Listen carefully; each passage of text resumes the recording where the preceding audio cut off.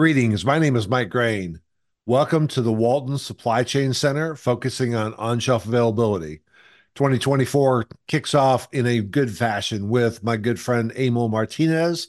He is the general manager of TCS Consulting, spent a lot of his time in retail, focused against retail, third-party services such as IRI, Nielsen, etc. He and I sit down and chat about what is the status of retail in 2024. Let's get started. Well, we're glad you're here. And Mike, so many folks who have been following your group are very familiar with who you are. But why don't you start off by giving an introduction? Tell us about yourself. Yeah, I'd be happy to. Thank you. So my name is Mike Graen. I have spent a career working in the kind of retail and CPG space. And I've really been focusing on couple different areas. But I started out with Procter and Gamble. Spent 25 years with Procter and Gamble. It's actually where I met my good friend Emil here. We'll get into more of that here in a second. But spent 25 years at Procter and Gamble, and 20 of those 25 years was working up against the biggest customer we had, which was Walmart. And you'd love to say, let's go build a business together, but it was really kind of a negative, kind of confrontational and transactional situation that we really wanted to create a strategic partnership. So they sent an IT guy down to work with Walmart. I spent 25 years there. Got to do a lot of things with connecting solutions like emails and putting things on EDI versus fax machines. Believe it or not, Emil, you probably laugh at that, but we literally had all of our purchase orders and invoices were on fax when I first got down there. Got to be involved, very actively involved with Retail Link. I actually worked inside of Walmart for about a year working on Retail Link, which was a really, really good time. And then in 2003, we got involved with Walmart on some technology called RFID, which we'll spend some time talking about today.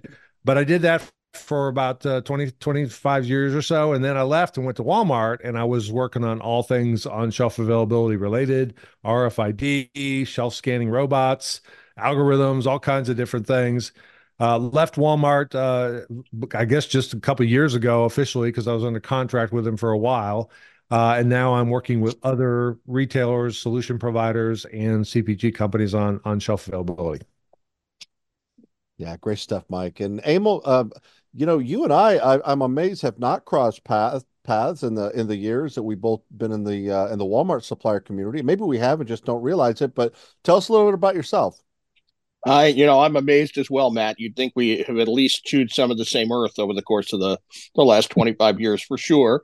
So my name is Emil Martinez. I have been in the sort of the retail industry space for the last 35 roughly years. A good chunk of it on the syndicated information side, and the last almost 10 years on the consulting side of the space. So the last 9.5 or so years, I've been with TCS, one of the largest, technology and systems integrators. I lead the consulting organization for the retail segment globally for TCS. Prior to that, I was the president of IRI Retail globally. And prior to that, I was with now the second half of what now has become Circana, the IRI NPD combination. And then about a 10-year stint with Nielsen, which is actually where I met Mike, originally as I was sort of transitioning to UCCnet, which was part of what's now GS1. So I've kind of spent, a career in and around the information services space, but very tethered to retail, and in particular, tethered to how retailers and consumer packaged goods, or FMCGs, sort of interoperate, how data is at the intersection of that process. And in my mind, on-shelf availability and the data related to it is just the next evolution or the next iteration of where data and opportunity sort of meet. Yeah, great stuff. Listen, I've got some questions to sort of guide each of you through this conversation for our guest. Emil, I want to start with you. Talk about the world as you see it. Talk about sort of the status of the retail industry broadly. Talk about some of the trends that you're seeing, and sort of your opinion broadly about the current state of the industry. Sure. So, I think the industry is in, kind of a transition. A lot of folks throw around the term transformation, and there's certainly a lot of that going on. But I see it kind of as transformation is really kind of the combination of transition and modernization as they meet each other. So you see this sort of fusion of things going on. So if you think about, we talk heavily about omni-channel, right? Omni-channel really is just the fusion of the physical and the digital world. So call it the physical store and the e-commerce capabilities, bringing them together in a synchronized fashion so that they can operate with one face. I like to talk about, how you think about Amazon, today, and we're all so tethered, to folks like Amazon and Walmart and the ability to leverage their online presence and so on. And the interesting thing about it really is that both of them are really just embracing what Montgomery Ward and Sears did 100 years ago through their catalogs. It's a digitized version of the world. And then you sort of layer around that. So, what's happening around the industry that's trending are, things like enhanced data sources, things like master data management, things like generative AI or AI in terms of new ways to leverage data, sort of in a bigger, better, faster, stronger fashion. So at the end of the day, the trends all kind of go to the same place. It's how do you get to the customer, at that zero moment of truth, whether that's physical or digital, in a fashion that you're in the best informed fashion to have what they want when they want it, and very importantly, that it's available to them when they want it and where they want it within the supply chain, whether that's physical last mile fulfillment to their home, or whether that's physical fulfillment in terms of pickup or in store, shopping and experience. At the end of the day, it's all about the customer. Yeah, Mike, same question to you. You've certainly seen an awful lot of change in your 40 years in the industry. Talk a little bit about the world as you see it. Yeah, first off, Emil, for all the people that you just dated, you're gonna have to tell them who Montgomery Ward is. I'm just. We got a whole bunch of people that are going, who? Yeah, I think same thing. So here's my big takeaway. People have more choices than ever. You have a device in your hand, which was basically now going to get you the product you want. Brand loyalty is key. People want what they want. And the retailers are struggling, in my opinion, to keep up because I'm not going to be loyal to I'll just throw a few names out, Walmart or a Best Buy or a Target if Amazon has it and nobody else has it. I'm going somewhere else. And I've got this quote. So the bottom line is it's people are going to find what they want through whatever avenues they want, and retailers are going to pay the consequences if the stuff's not there. So I've got a slide here from Doug McMillan. I love Doug McMillan. He is extremely good at putting things real simple, but he had this quote, and Sam Walton had a similar quote. Doug McMillan, for those of you who don't know, is the president and CEO of Walmart stores. It's really simple. If you're not meeting the needs and wants of the customer, you're done. There's not a lot of loyalty there, right? And he lives by this. And here's the other thing he lives by. He lives by, and he may have changed this since the last time I talked to him, but he has a copy of his phone. His screenshot when he first picks up his phone is this chart. It is a series of from 1950 to 2017. Who are the largest retailers? Top 10. Okay. And I'm not going to make any obvious claims, but Sears was the biggest for a while. Walmart then took over. And guess what? Sears is now gone. So once you grow the channel and you are on top, when you start sliding down, if you're not meeting the customer's needs, you're done. And so Doug has this really good way of keeping it real simple. It's all going to be about the customer. It's got to be about the associates who are taking care of the customer, et cetera. So my perspective, that hasn't changed since the first store opened. What has changed is the fact that we all have mini computers in our hands 24, 7 days a week. We're going to get the products we want. We don't have a lot of loyalty to the retailer, but we do to the product. So retailers, are you measuring what you've got and where is it located so you can meet them needs? Because if not, they're going to go somewhere else.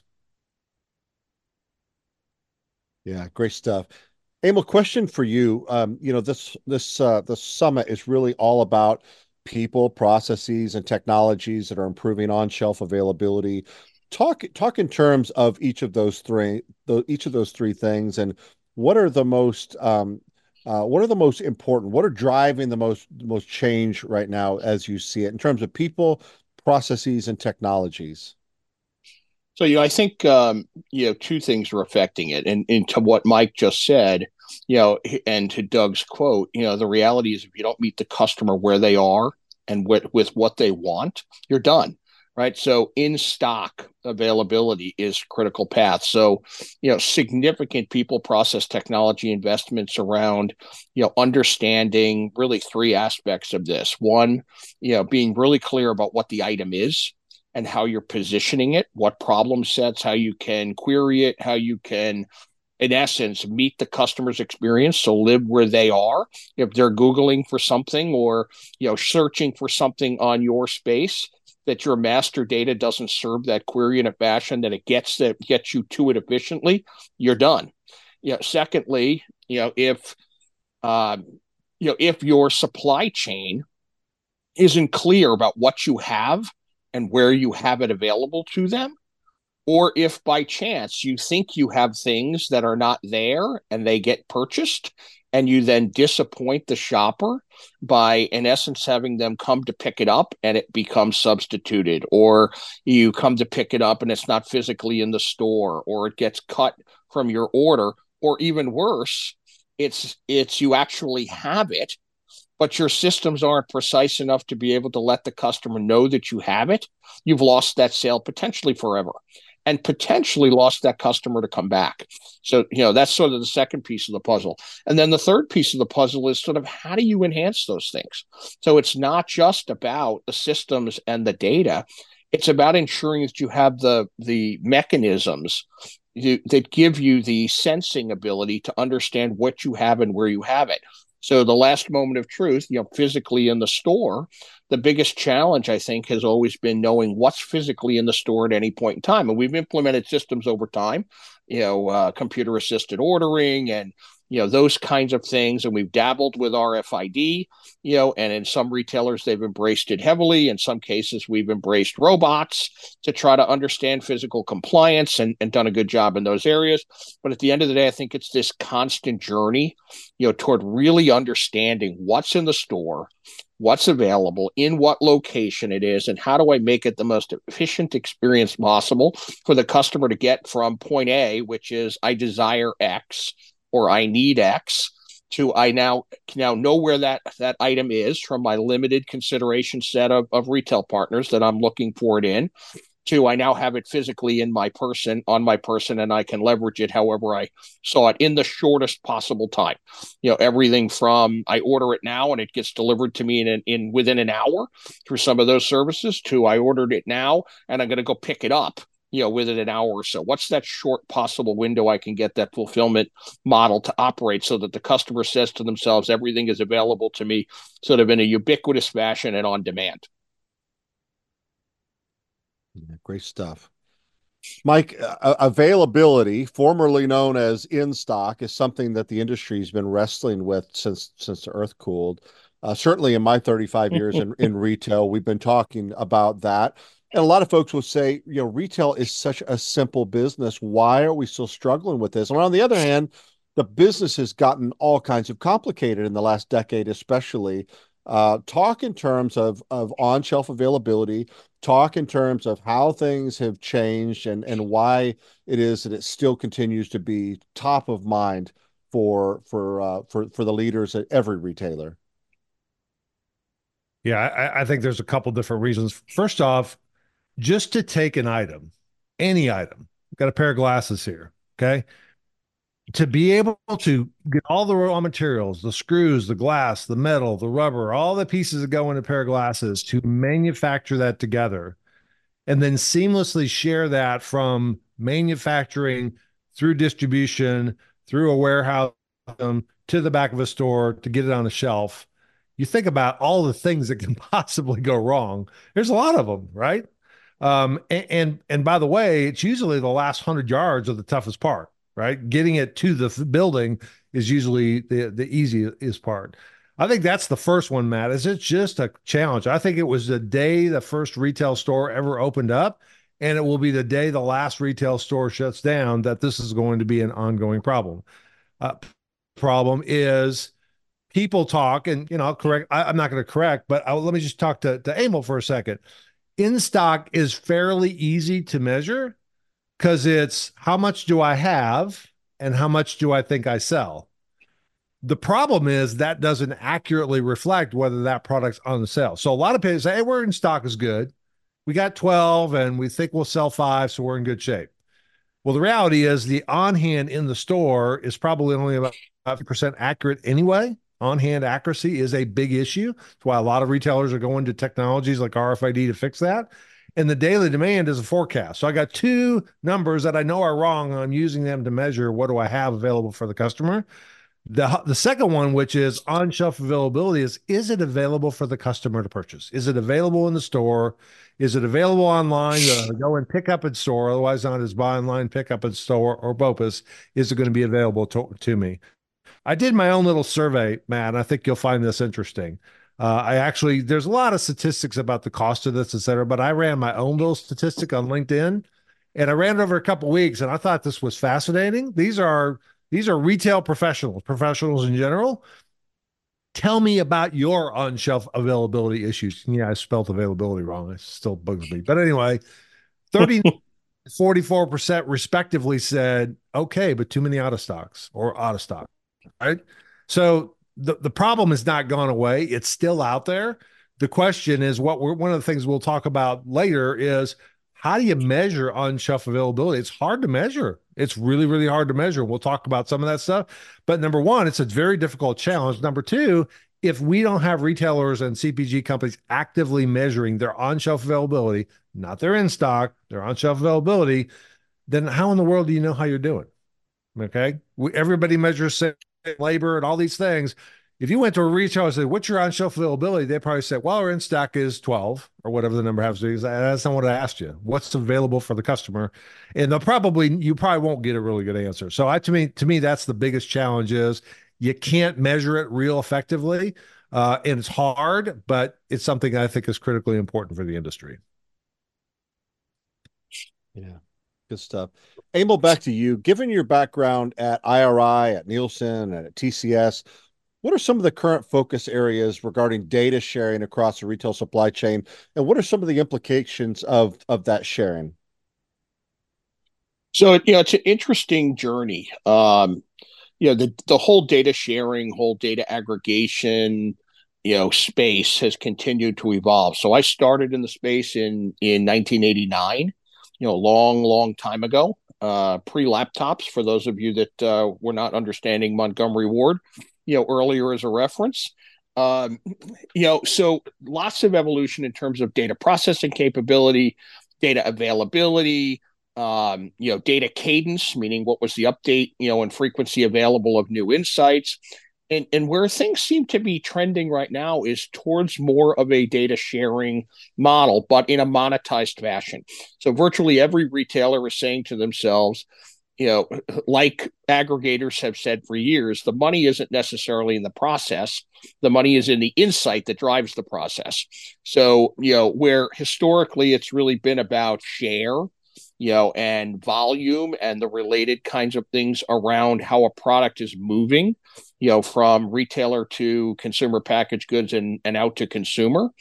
Now we're trying to measure everything from, the pulse of inventory, sort of supply chain inventory status, to on-shelf availability, which is, in my mind, an enormous emerging opportunity to monetize for retailers, through third parties. I would suggest using a third party rather than trying to, be a data organization themselves. Lots of opportunities in those areas, but we're at an inflection point where they're not quite fully evolved. We got a little bit of piece of this and a little piece of that, and some real opportunity here and some opportunity there. But unlike sort of the POS, or consumer panel data sources that have become relatively available and somewhat commoditized, these are really at their infancy. The opportunity for CPG firms to have insight into what on-shelf availability, per what Mike had just described in terms of the differences between in-stock and on-shelf availability, available for sale in a near real-time environment where they can start to make trajectory changes. We're right in the middle of sort of the busiest time of the year for retailers, from December to, call it, February 1st, right? The massive, business between, Super Bowls and holidays and all the kinds of events that drive, significant change. If there's ever a time of year where understanding what's available for sale and connecting the consumer to that process. This is the time of year. This is when the game is lost, or to Doug's quote, if you're not meeting them where they are, you're done. Right. So the opportunity to take that data, push it into the process in a fashion that makes everybody bigger, better, faster, stronger, makes the CPG sharper, makes the retailer sharper, is a massive opportunity, a huge inflection point for the industry that I think is emerging. We're getting there. I think we're starting to get reasonable sort of bobblehead doll alignment. Everybody's bouncing their head up and down saying, yeah, we got to do this. But I'm not sure it's really come to fruition in a point where, folks have adjusted their sort of the people and process approaches, to how they're consuming it, operationalizing it on a daily basis. But in my mind, that's where the opportunity lies, and the implications of it are massive. As I mentioned at the kickoff of this conversation, Mike started an on-shelf availability small group with us about 18 months ago, a year ago this past May. And that small group is not so small anymore. And the reason for that is because Mike has been hosting a lot of great conversations, sort of reinforcing the importance of on-shelf availability, as well as talking about some of the different techniques that companies are using to measure it. Algorithms and audits and shelf scan robots, RFID, et cetera. Mike, talk about the group. Maybe a little bit a different twist than you were expecting on this question, but talk about the group. Talk about why OSA remains so important, which you've already sort of alluded to, and then touch on each of those techniques for measurement. Yeah, I think there's a couple things. Let's just go back. Why is this even important? And then how do you measure it? So we all basically said on-shelf availability is important. Why? Well, Doug already said if you don't meet the needs of your customers, there's no loyalty there. Just to build on that, here is a chart that McKinsey put together. This one was interesting. For those people who tried to go in and buy products, 62% of them could not at least purchase one of their items. That's 62% of the people are disappointed every shop. Not of every item, but at least of an item. Of those 62, 39% switched to a different brand. So in that environment, if I'm P&G and it was out of stock, I moved to Unilever. P&G lost in that situation. Number two, they switched to a retailer. So 32% of the time, they went to a different retailer. Say, forget this. I'm bringing out my phone. I'm using the retailer's Wi-Fi to order from Amazon. That's the ultimate slap in the face. The retailer actually helped the customer to buy something at a competitor. 13% waited and 16 just gave up. So the problem is real, right? So how do you know what you have and where is it located, et cetera? We've already mentioned that on-shelf availability is important. How many retailers can deliver a chart that looks like this? This is on-shelf availability in a retail store, and I'm measuring to make sure that my goal is 95% on-shelf availability. Because, by the way, nobody can be 100% because nobody could afford that. It would be astronomically expensive. But 95% is a pretty good goal, and the more you could push that north of that, that's good. But who's measuring saying, I'm not meeting target, or I'm the target, not target the store? This is the kind of stuff you need to do. And where you're not meeting goals like sales goal or ROI goal, et cetera, where you're not meeting target, you go and do plans to meet target. And Emil and I are funny. We've been in the whole data sharing business a long way. One of my favorite quotes, I think, Emil, you came up with this. Maybe we came up with it together, but a number by itself is meaningless unless you compare it to something. So somebody says, I'm 15% higher than I was, I'm 15% increase. What? I don't know if that's good or bad, right? So this compares a target, which is 95%, to how you're doing. Well, I hope you enjoyed part one of our discussion with Emil Martinez, who is my good friend from TCS Consulting. Please rejoin us next time as we wrap up our conversation, finishing out our conversation with Emil. Take care.